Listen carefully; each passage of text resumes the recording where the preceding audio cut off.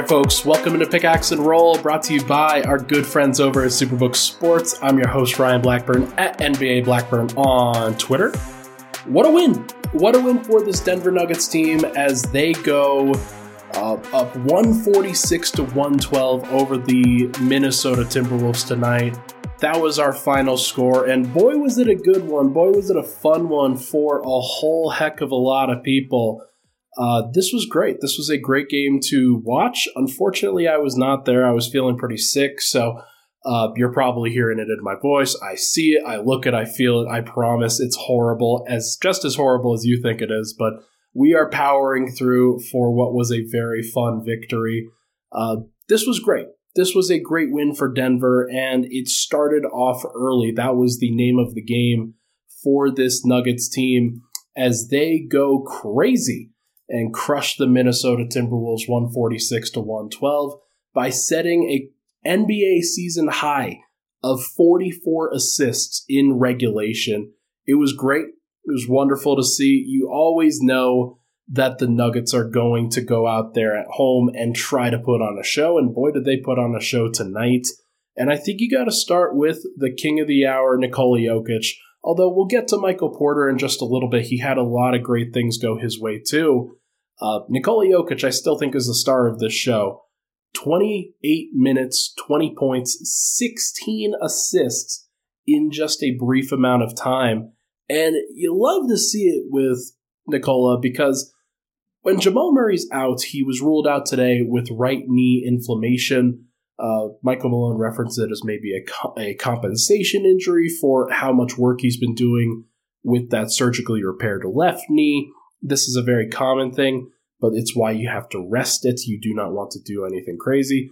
So Denver goes to their other awesome lineup, which features Bruce Brown at point guard. You have Michael Porter in there as well, along with your stalwarts, KCP, Aaron Gordon, Nikola Jokić.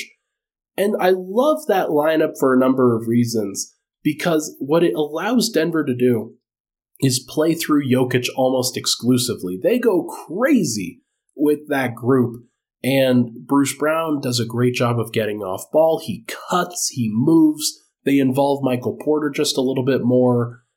I love Jamal Murray, so this isn't a criticism of him. It's just more of a style of play thing where you play through Jokić and he makes all of the decisions, or at least the vast majority of them. And it was very, very cool to see what the Nuggets were able to do with this group out there. And it led to what might have been the best first quarter they have ever played. Tyler shouts that out. Shout out Tyler. Ryan, the first quarter was the best quarter the Nuggets have played since... Man, I don't really have one that comes to mind. I feel like they've scored 50 in a first quarter before, maybe that was against the Washington Wizards earlier this year or something like that, but it felt like an unstoppable group, and the combination between that and also holding the T-Wolves to 19, this game was over. It was over in the first quarter alone, and that was a really, really cool thing to see. It was awesome. It was awesome. I love to see it for sure. Jokić in this matchup, you knew that he was going to take it seriously because he was he's being guarded by Rudy Gobert or Naz Reid. And I think George shouts out in here, and I'm going to put his comment on screen too. The Reid-Gobert game plan felt like the Timberwolves trying to replicate the PJ Tucker and Embiid game plan, and Jokić destroyed it this time around. He did. I don't think the T-Wolves did as good of a job in executing the game plan as they probably could have. And also, Naz Reid just isn't as good of a defender one-on-one as somebody like PJ Tucker. So it's a little bit different. But I also think that Jokić hasn't seen Embiid as often as he's seen Gobert. He's played against Gobert all the time and knows exactly how to match up with a guy like him. And it's a little bit different with Embiid because he's a little bit bigger. But I still think that Denver was a little bit more well-suited for it. And I thought that the way that they involved Michael Porter in this game made it a lot easier to see that too. I don't think they involved Michael Porter much at all. And they went to more two-man game actions with Jamal Murray and Nikola Jokić in the Philly game. But in this one, you get Michael Porter going off for 30 points on 11 of 15 from the field, 4 of 6 from 3, 4 of 4 from the free throw line, 5 rebounds. He was a plus 43. Think about that for a second. Like, how many games for an average player does it take for them to get to plus 43 on the season? Like, if you're on a good team, probably 5, 6, 7, 8, around there. Porter got it in one game. And to be able to get it in one game and be the catalyst of it for as much as he was so hot in that first quarter. You have to both pair what Jokić did as the facilitator, the orchestrator, with what MPJ did, which was just absolutely cook.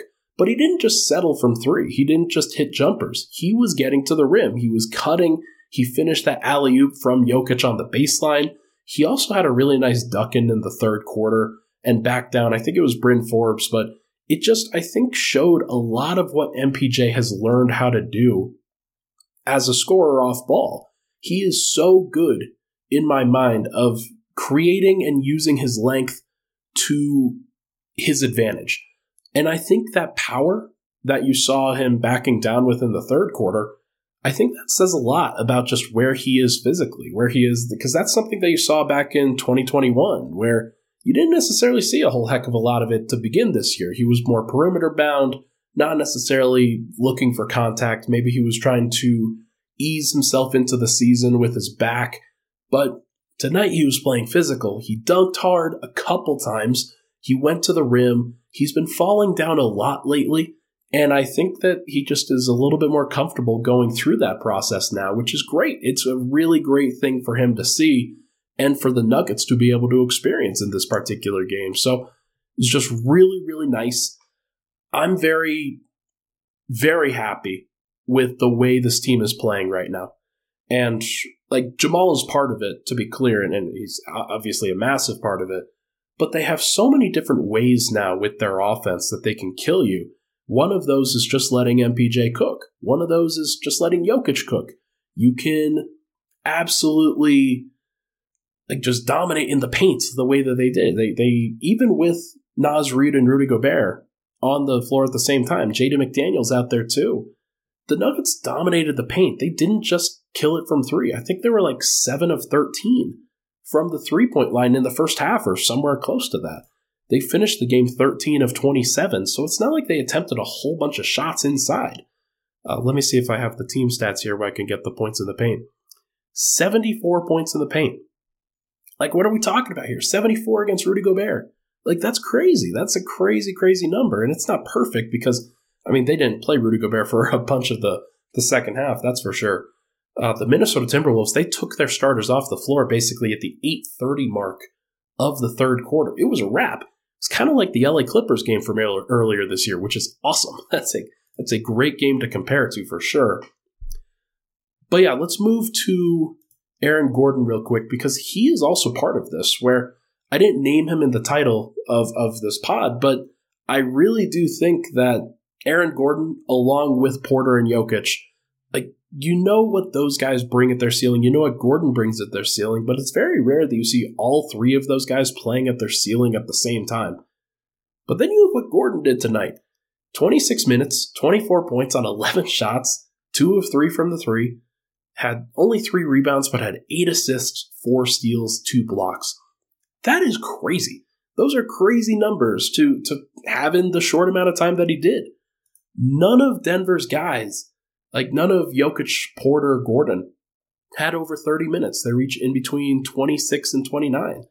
And to be able to be as productive as they were, it shows why the plus minuses are as crooked as they were. I mean, Porter is plus 43, Jokić is plus 40, Aaron Gordon's plus 32. Like, those are stupid numbers. And it's great to see Denver getting to that place. They had 30-point quarters consistently. They had a 49-point first quarter. And the pressure that they put on when those 3 are playing at the same time is crazy. It's crazy to watch. So I'm glad that Denver was able to find this gear without Jamal.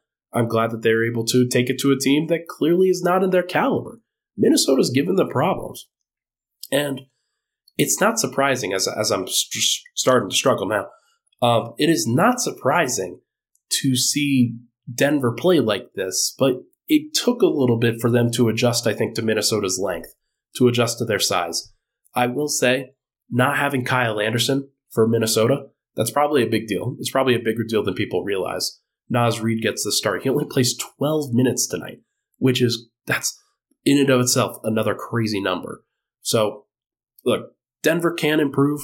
They have shown the ability to improve. Their bench still needs some work, of course, but the starters, I mean, what can you really say tonight? Like, KCP, in his minutes coming back from, he rolled his ankle in the Atlanta game, landing on somebody, and missed this last Minnesota game along with Jokić, along with Gordon, along with Murray.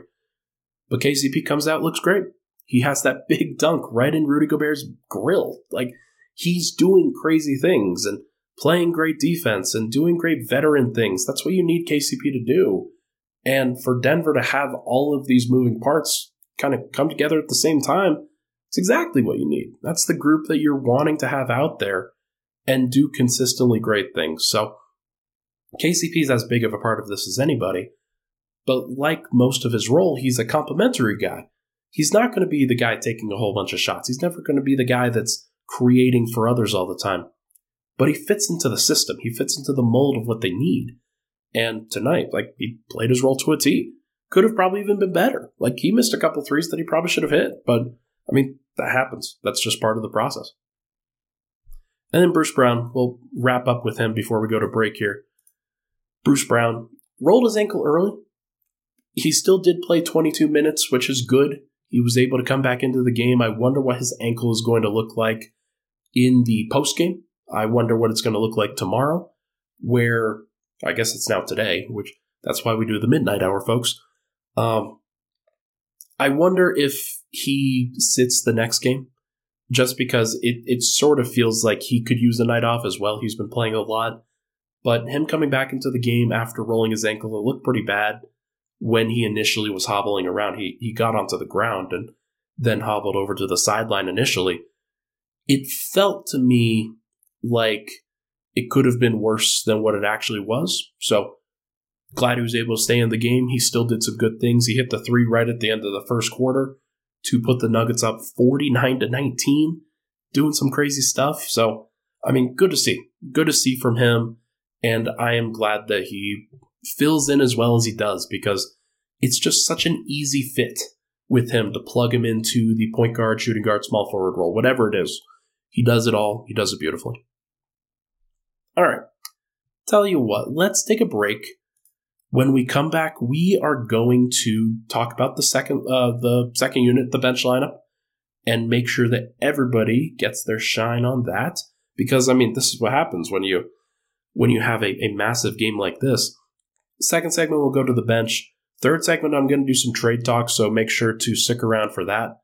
But first, everybody, the final drive is here, and your friends over at Superbook Sports, they are absolutely letting you know that there's no better place to wager on the football title tilt than Superbook. Superbook features the best menu of prop bets in the business. Plus, check out their special odds, boosts, and promotions at superbook.com. With over 3 decades of odds-making experience in Las Vegas, there's no better place to wager than Superbook Sports. Win some money as one lucky team wins the championship. Download the Superbook Sports app today. Visit superbook.com for terms and conditions. Gambling problem? Call 1-800-522-4700.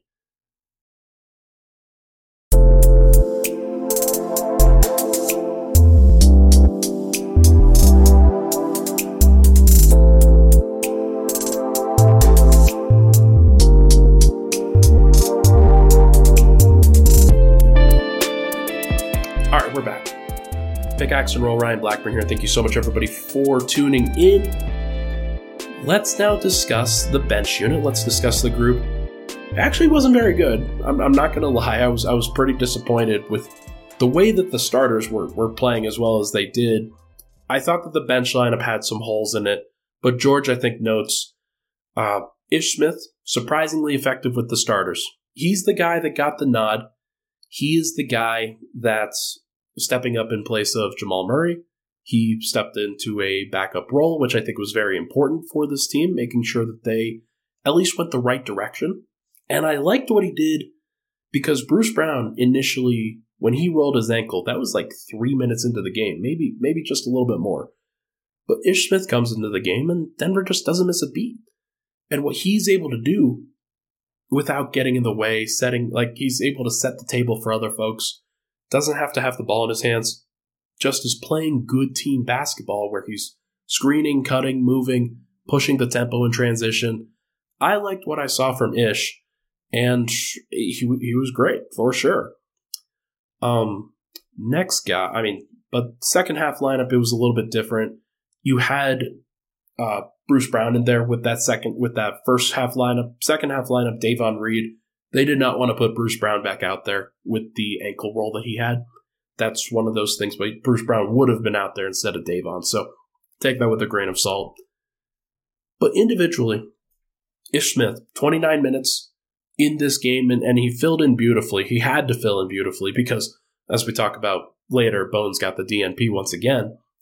But Ish, 8 points, 4 of 6 from the field, and I think all 4 of his makes were from the elbows. Just finds his way, navigates right to the free throw line, right to the elbow, and hits the pull-up right in front of Rudy Gobert, right in front of whoever the guy that is switched out on him. It was Luka Garza a couple times, I'm pretty sure, but 8 points, 7 assists, 4 rebounds, 4 turnovers, 5 fouls.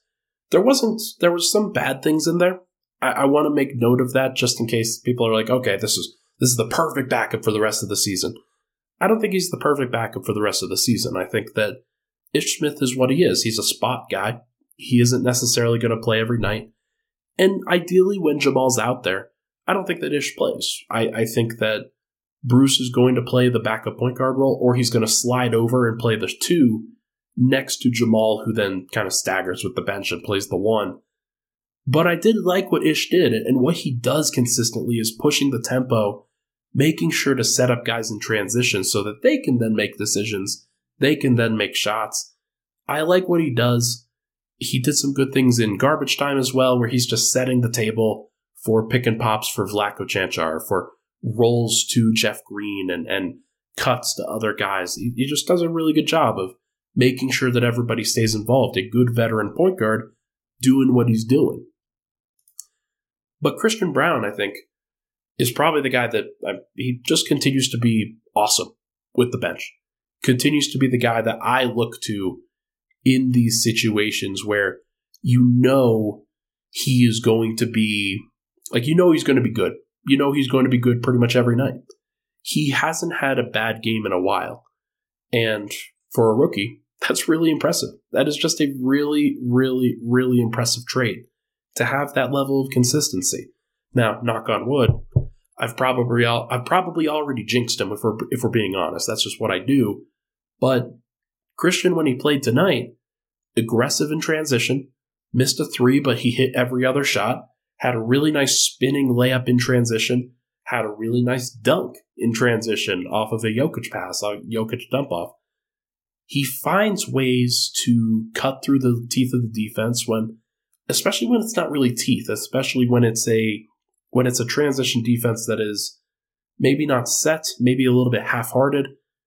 Ish Smith does a really good job of this as well, just pushing the gaps, pushing the tempo. Bruce Brown does this pretty well too. But Christian Braun, with his size and his athleticism to be able to do it, it's scary sometimes because teams will have to react to him. They will sell out in order to try to stop him at times. When he gets onto the scouting report more consistently, when teams are trying to really stop him, they're going to have to hustle back. And that helps other guys. That helps put other guys into a position where he can hit them with kickouts. He can hit them in other situations that need be. But either way, 8 points, 3 rebounds, 2 assists, 2 steals, plus 13. This is the version of Christian Braun that the Nuggets wanted. This is the version that they needed. They absolutely needed Christian Braun to be that dude. And I am glad that Christian Braun is stepping up to the plate when he needs to, because it's just, if you don't have Christian Braun, then you can't do what you're doing with Bones Hyland. I think that's a thing that probably has to be said. Because if Christian Braun isn't as good and as steady as he is, then Denver's in between a rock and a hard place. And they just couldn't have done the things that they've done so far. Vlatko Čančar. Good stuff, especially more in garbage time. I think he hit 2 of his threes in garbage time. But, I mean, all of it was garbage time, let's be honest. 22 minutes for Vlatko, 12 points, 5 of 8 from the field, 2 of 5 from 3, 6 rebounds, 3 assists. Had a really nice dime to Jeff Green off of a cut.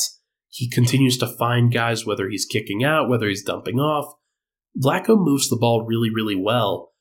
And I just like what he does when he's out there at that 4 a little bit more than what I like when Jeff Green's out there next to Zeke Naji, because with Jeff, he's not making as many great decisions with the basketball right now. Vlatko just keeps the ball moving, and unless he's frazzled by something, unless he's trying to do too much, most of the time it's the right amount of keeping the ball moving, making sure that it's not sticking, making sure that everybody's moving around that and he's generating good shots as a result. He's a good secondary creator out there, and on a night like tonight where you're carving up the Minnesota Timberwolves like Swiss cheese, you need to make sure that everybody's moving. You need to make sure that everybody is involved and doing what they need to do. So I am glad that Vlatko continues to get this opportunity and continues to run with it. He is a trustworthy player, or at least he's on the borderline of being a trustworthy player for a playoff series. Denver, they have enough guys now where I think you can feel pretty comfortable about them filling into various gaps. Are you going to ask Vlatko to play 30 minutes in a playoff game? No. He might only play 10. He might only play 8. But if those minutes are good, then it really, really helps the entire team. And finally, in the main rotation, Jeff Green. 14 minutes tonight, 7 points, 3 of 10 from the field. I know everybody feels some way about Jeff. I know that everybody they're not super happy about the way that Jeff has played. And to be honest, I get it. I think that he has slowed down a little bit in the categories that matter. I don't think he is finishing as well, given the little bit of lack of lift, a little bit of lack of athleticism and burst that he's more or less expecting himself to get to because he's been doing it for so long. I get it. But in general, I don't think his decision-making has been great. I don't think that his defense specifically has just not been good. If there was a culprit tonight for rotations or not grabbing loose balls or anything like that, it's probably Jeff. It's probably him at this point. And that's tough because you're hoping for everybody at every position to be solid. You want everybody to be doing what they need to do in order to win the title, in order to win every minute. You're not going to win every minute in the NBA, but you've got to be able to mitigate it. And right now, I think that at this point, Denver's not mitigating it really well when Jeff is out there. He's the only guy with a negative plus-minus in that lineup, and I just think it's tough. I think he's in a tough spot. Davon Reed also wasn't great tonight, but if I'm looking at the guy thinking that, hey, you probably got to be better, it's probably Jeff. Now, Matt Moore pointed out on Twitter, and I tend to forget about this, but Jeff is wearing a cast on his left hand. It's got to be tough to shoot with something like that. It's got to be tough to be functional with something like that. And I have no idea whether that's ever going to come off, whether that's going to be something that he has to wear during the playoffs. But if he gets to a point where he's comfortable without it, maybe the shooting improves. Right now, he's shooting a pretty low percentage from 3. And right now, he's also not shooting that high of a percentage from 2. At least in comparison to some of the other guys that get the shots where he's getting them. So we'll see. We'll see what it looks like. Maybe that is a spot where Denver tries to upgrade. But either way, I think that they can figure some things out and they'll be okay. It's not the worst thing in the world to have Jeff Green in the lineup. Like, if he is the low point in a playoff rotation, your playoff rotation is pretty good. And finally, No Bones Highland.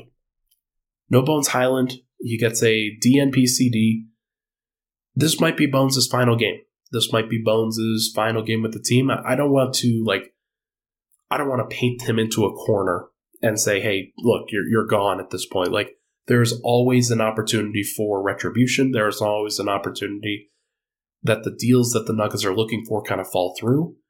But DeAndre Jordan and Bones Highland were the only guys that didn't play.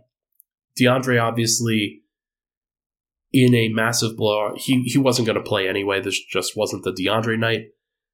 But with Bones, like, this would have been a perfect opportunity to throw him out there in even garbage time if he wasn't going to play. But, I mean, you had Bruce Brown, who rolled his ankle. Jamal Murray was already out. And Ish Smith played 29 minutes. So, like, there was definitely an opportunity for Bones to play, if need be. But obviously the prerogative has been set out that he's just not going to. And hopefully we get some clarity to the situation by Thursday. My guess is that he will not be there. My guess is that he will be moved.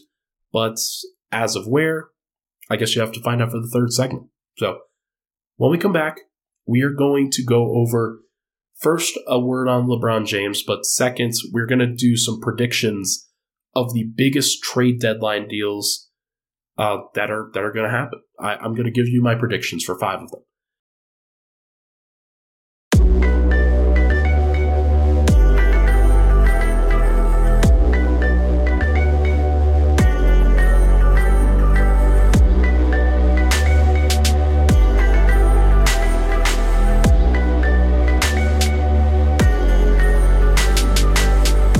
We're back. Pickaxe and Roll. Ryan Blackburn here. Thank you so much, everybody, for tuning in.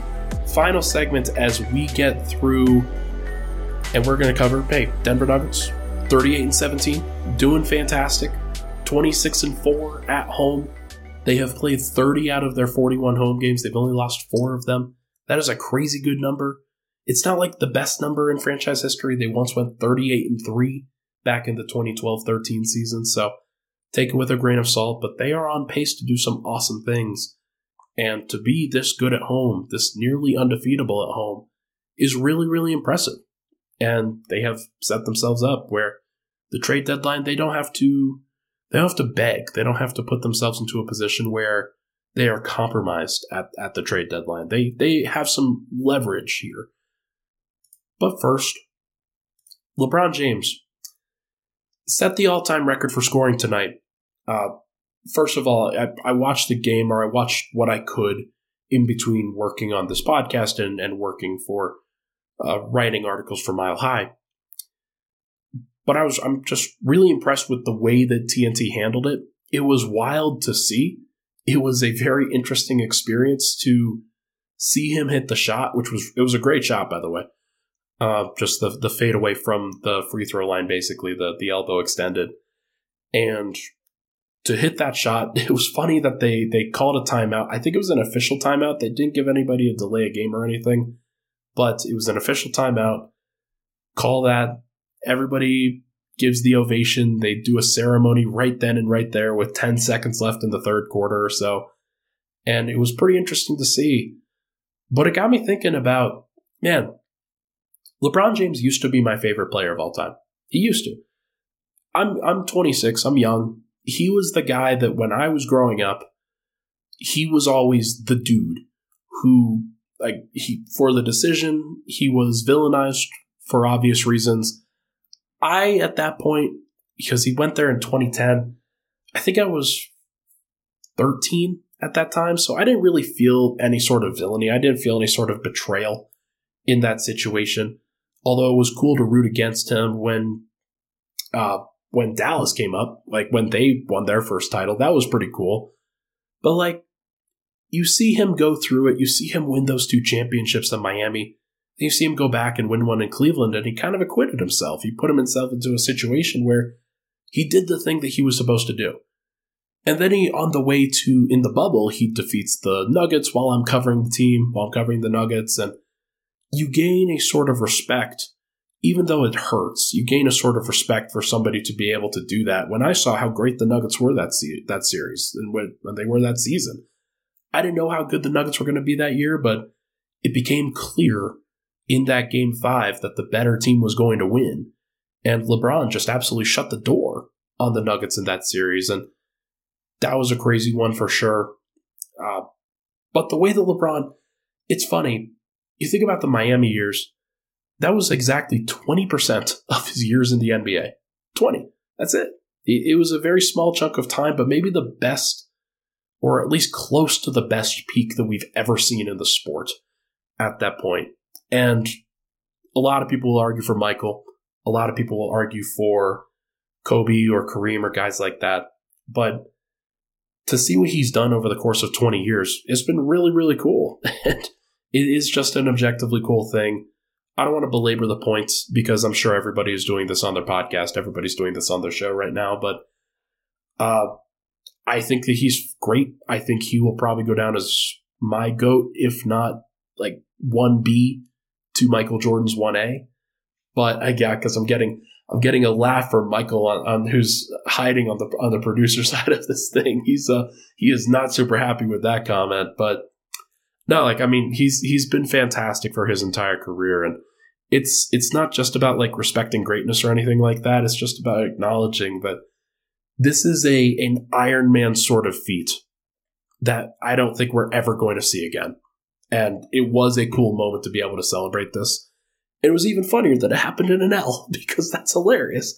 But either way, no, really good moment for LeBron, good moment for the Lakers fans, and for LeBron fans in general who have supported him for the last 2 decades. That's a crazy number to say. All right. Final thing here, let's get into the trade deadline deals. I have a couple of deals that I want to make sure to go over right now. Some of this is it's not super sourced. This is more like just connecting dots. These moves haven't happened yet, and they may not happen, but this is what I would do if I were these teams in these situations, and I'd be really looking forward to trying to talk through these with some of these teams. I think that there are some interesting ones here. So the first one, OG Anunoby. OG Anunoby has been predicted to be traded to a whole bunch of teams. I've seen half the league basically has contacted Toronto on that. I predict that Toronto trades OG Anunoby and Thaddeus Young to the Sacramento Kings for Harrison Barnes, Davion Mitchell, 2 unprotected first-round picks, and a couple second-rounders. And the reason why, because Sacramento can't play any defense. They can't. They have not been able to so far this year. If there was a guy that could help them do that, then they should probably do that. And OG Anunoby is probably one of those guys. Thad Young, Davion Mitchell, losing him on the perimeter for them would be tough. But OG Anunoby is just one of those guys that you can throw in your starting lineup and think, okay, we've got a chance. We've got a chance to defend these teams. And he could switch 1 through 5, do a whole bunch of fun things. I think that he would be a great fit in Sacramento in between Fox and Sabonis. Do a lot of the things that Aaron Gordon does for Jamal and for Nikola. I think that's a great trio that they should try to unite for the foreseeable future. And then hopefully Keegan Murray continues to develop into something. They've got Kevin Huerter as spacing. They'll be great offensively, even with OG Anunoby maybe not having his best offensive year, but he'd be pretty good. And like Abel says, Sacramento with defense would be notable. Right now, they are what people say the Nuggets are, where they just don't have any defense while they have an elite offense. Add OG Anunoby to that, and that's about as good of an opportunity as you can get. Harrison Barnes is a fine defender. OG Anunoby is an elite defender. There are ways that this could really help both teams. Next, Brooklyn trades Ben Simmons to the San Antonio Spurs for Doug McDermott, Josh Richardson, and a protected first-round pick. This one is interesting to me because I think it was Bill Simmons on his podcast, the BS Pod, who said that Ben Simmons should go to San Antonio to try to rehab his career. I think that's a great idea. I think that's wonderful, and I think it makes a lot of sense for Ben Simmons, who's been in the spotlight for as long as he has been, to try to get out of it for at least a little bit, rehab his game, put him into a position where he can start learning how to shoot, and maybe that's this is a low swing for a San Antonio team that has all the time in the world. You might as well take that time, and if it doesn't work, then you can trade him. And all he gave up was Doug McDermott, Josh Richardson, and a protected first-round pick. That's it. I think that makes a lot of sense. And then for Brooklyn, like Abel says here, Simmons and Claxton are rough. You don't have to deal with that anymore. You have Doug McDermott as a spacer. You have Josh Richardson as kind of your guard defender in that situation who can kind of do some of the things that Simmons was doing while not being a horrible spacing option. And it's weird for Durant. I'm sure he would not be super happy about it, but he would have a ton of veterans at that point. Like around him, Claxton, Spencer Dinwiddie, Dorian Finney-Smith, Josh Richardson, Cam Thomas is going to be your gunner off the bench now. Like, there's a lot of interesting things that I think Brooklyn can do if they move Ben Simmons, who just does not fit into what they're trying to do. He's a shell of what he was, so might as well try to do something different. Number 3, the Lakers trade Russell Westbrook and both of their first-round picks to the Utah Jazz for the 3 of Malik Beasley, Mike Conley, and Jared Vanderbilt. It's a lot of guys. It's a lot of players that could potentially help the Lakers. Mike Conley would be great for them. He's just a really smart player. Malik Beasley would be great for them. He is just a great floor spacer. And Jared Vanderbilt, hustler for them. They get bigger. They get another guy that they can rotate in with Rui Hachimura. Don't have to rely on Rui the entire time. You've got him. You've got Thomas Bryant. You've got LeBron. You've got AD. You get back to that mentality that you had, that identity that you had in the bubble team, where you were big, you were strong, you were physical, and you were smart. Those teams would be better. Like this group would be better, and you sacrifice your 2 first-round picks to try to get it.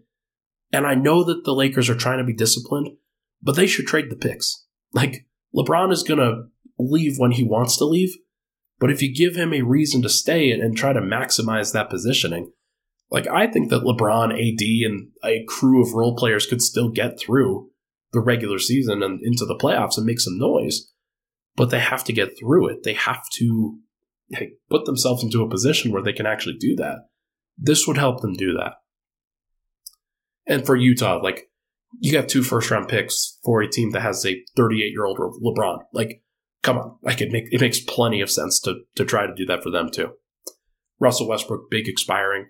Don't have to deal with the contract money. It'll be a good idea. Number 4. Actually, let me take a glass of water here. Number 4. The Warriors trade James Wiseman, Moses Moody, and a draft pick to the Charlotte Hornets for PJ Washington, Cody Martin, and Jalen McDaniels. Very similar to the Lakers deal, in my opinion, where the Warriors, they trade guys that aren't helpful for multiple players that are. PJ Washington would be a great Golden State Warriors player. He makes a lot of sense in a small ball system where you switch everything, you space the floor, you cut, you have skill players at all those positions. Cody Martin, very similar. He's a kind of a wing style player, kind of like a Christian Brown, kind of like maybe a worse Alex Caruso, a slightly bigger, slightly worse Alex Caruso in that mind. And then Jalen McDaniels is their lengthy, athletic, shot blocking big, kind of like a James Wiseman, but just a little bit better and a little bit more ready to contribute now. I think that makes sense for both sides because if you're the Hornets, you get upside. You get Wiseman, you get Moses Moody, 2 guys that were drafted in the first round in each of the 2 of the previous 3 drafts, and then you get a draft pick attached to that. I'm not sure what it would be, but I don't think that the Warriors actually do that. It would be nice if they did it. Like that would be my personal hope if I were a Warriors fan, would be to do something like that and to fill out the rest of the rotation with quality pieces. Because if you think about it right now, they've got their top 6 or maybe even top 7. You have Steph, Clay, Wiggins, Draymond, and Looney. And then you have Jordan Poole, and they have Dante DiVincenzo, who's been fantastic. But you need to add to that. And this way you get PJ Washington, you get Cody Martin, you get Jalen McDaniels. You fill out your rotation, put yourself into a position like you had last year where you had a whole bunch of guys that could contribute. You aren't just short-staffed the entire time. And I think that team is right now because you can't trust Wiseman. You can't trust Moody. You can't trust a lot of these guys, like including some of the guys that they have on the bench themselves, like a JaMychal Green, who they got from Denver. Or not from Denver. They got him after he was waived. But like he just hasn't been helpful enough. PJ Washington is a much better upgrade over him. Like, what are we doing? If they're going to actually win a title, you got to go for it. Like, you can't just hold on to James Wiseman. That seems like a horrible idea, but maybe they will. Arrogance has definitely painted them into that, where they're holding on to Wiseman because they cannot admit, specifically Joe Lacob, cannot admit when he is wrong. Michael Hahn says, Denver versus Warriors Western Conference Finals. That would be crazy. That would be a crazy Western Conference Finals, because what it means is that the Warriors got through 2 rounds. It means that they're in a position where they are on the brink of going back. And it would be really tough, I think, to see them at that point, because they'll have developed some confidence. They'll have developed some chemistry in order to get together, and then you face Denver, a team that they've had success against before. So I don't think they'd have as much success against Denver, that's for sure, but I do think that the Warriors versus Nuggets Western Conference Finals will be incredible. And I hope that would be Jokic's coronation and Murray's coronation. That would be very cool. And finally, final trade. Nuggets trade Bones Hyland to the New York Knicks for Cam Reddish and a 2025 first-round pick. That is my official prediction on what happens on draft day.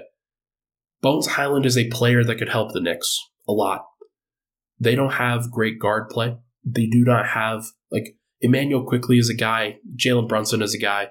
Actually, well, now that I say that, that sounds pretty dumb, because they actually have some pretty good point guard play. But they could use another scorer, and everybody could use another scorer. And to me, Cam Reddish is just one of those guys. Maybe it's not a first rounder, maybe it's a second rounder, but Cam Reddish is one of those guys that they invested in thinking, hey, the version of this that works out makes a lot of sense. That hasn't happened for them. They haven't been able to make that happen. And so Denver then takes a chance on a guy like Cam Reddish. Denver's been gearing up on a whole bunch of wings.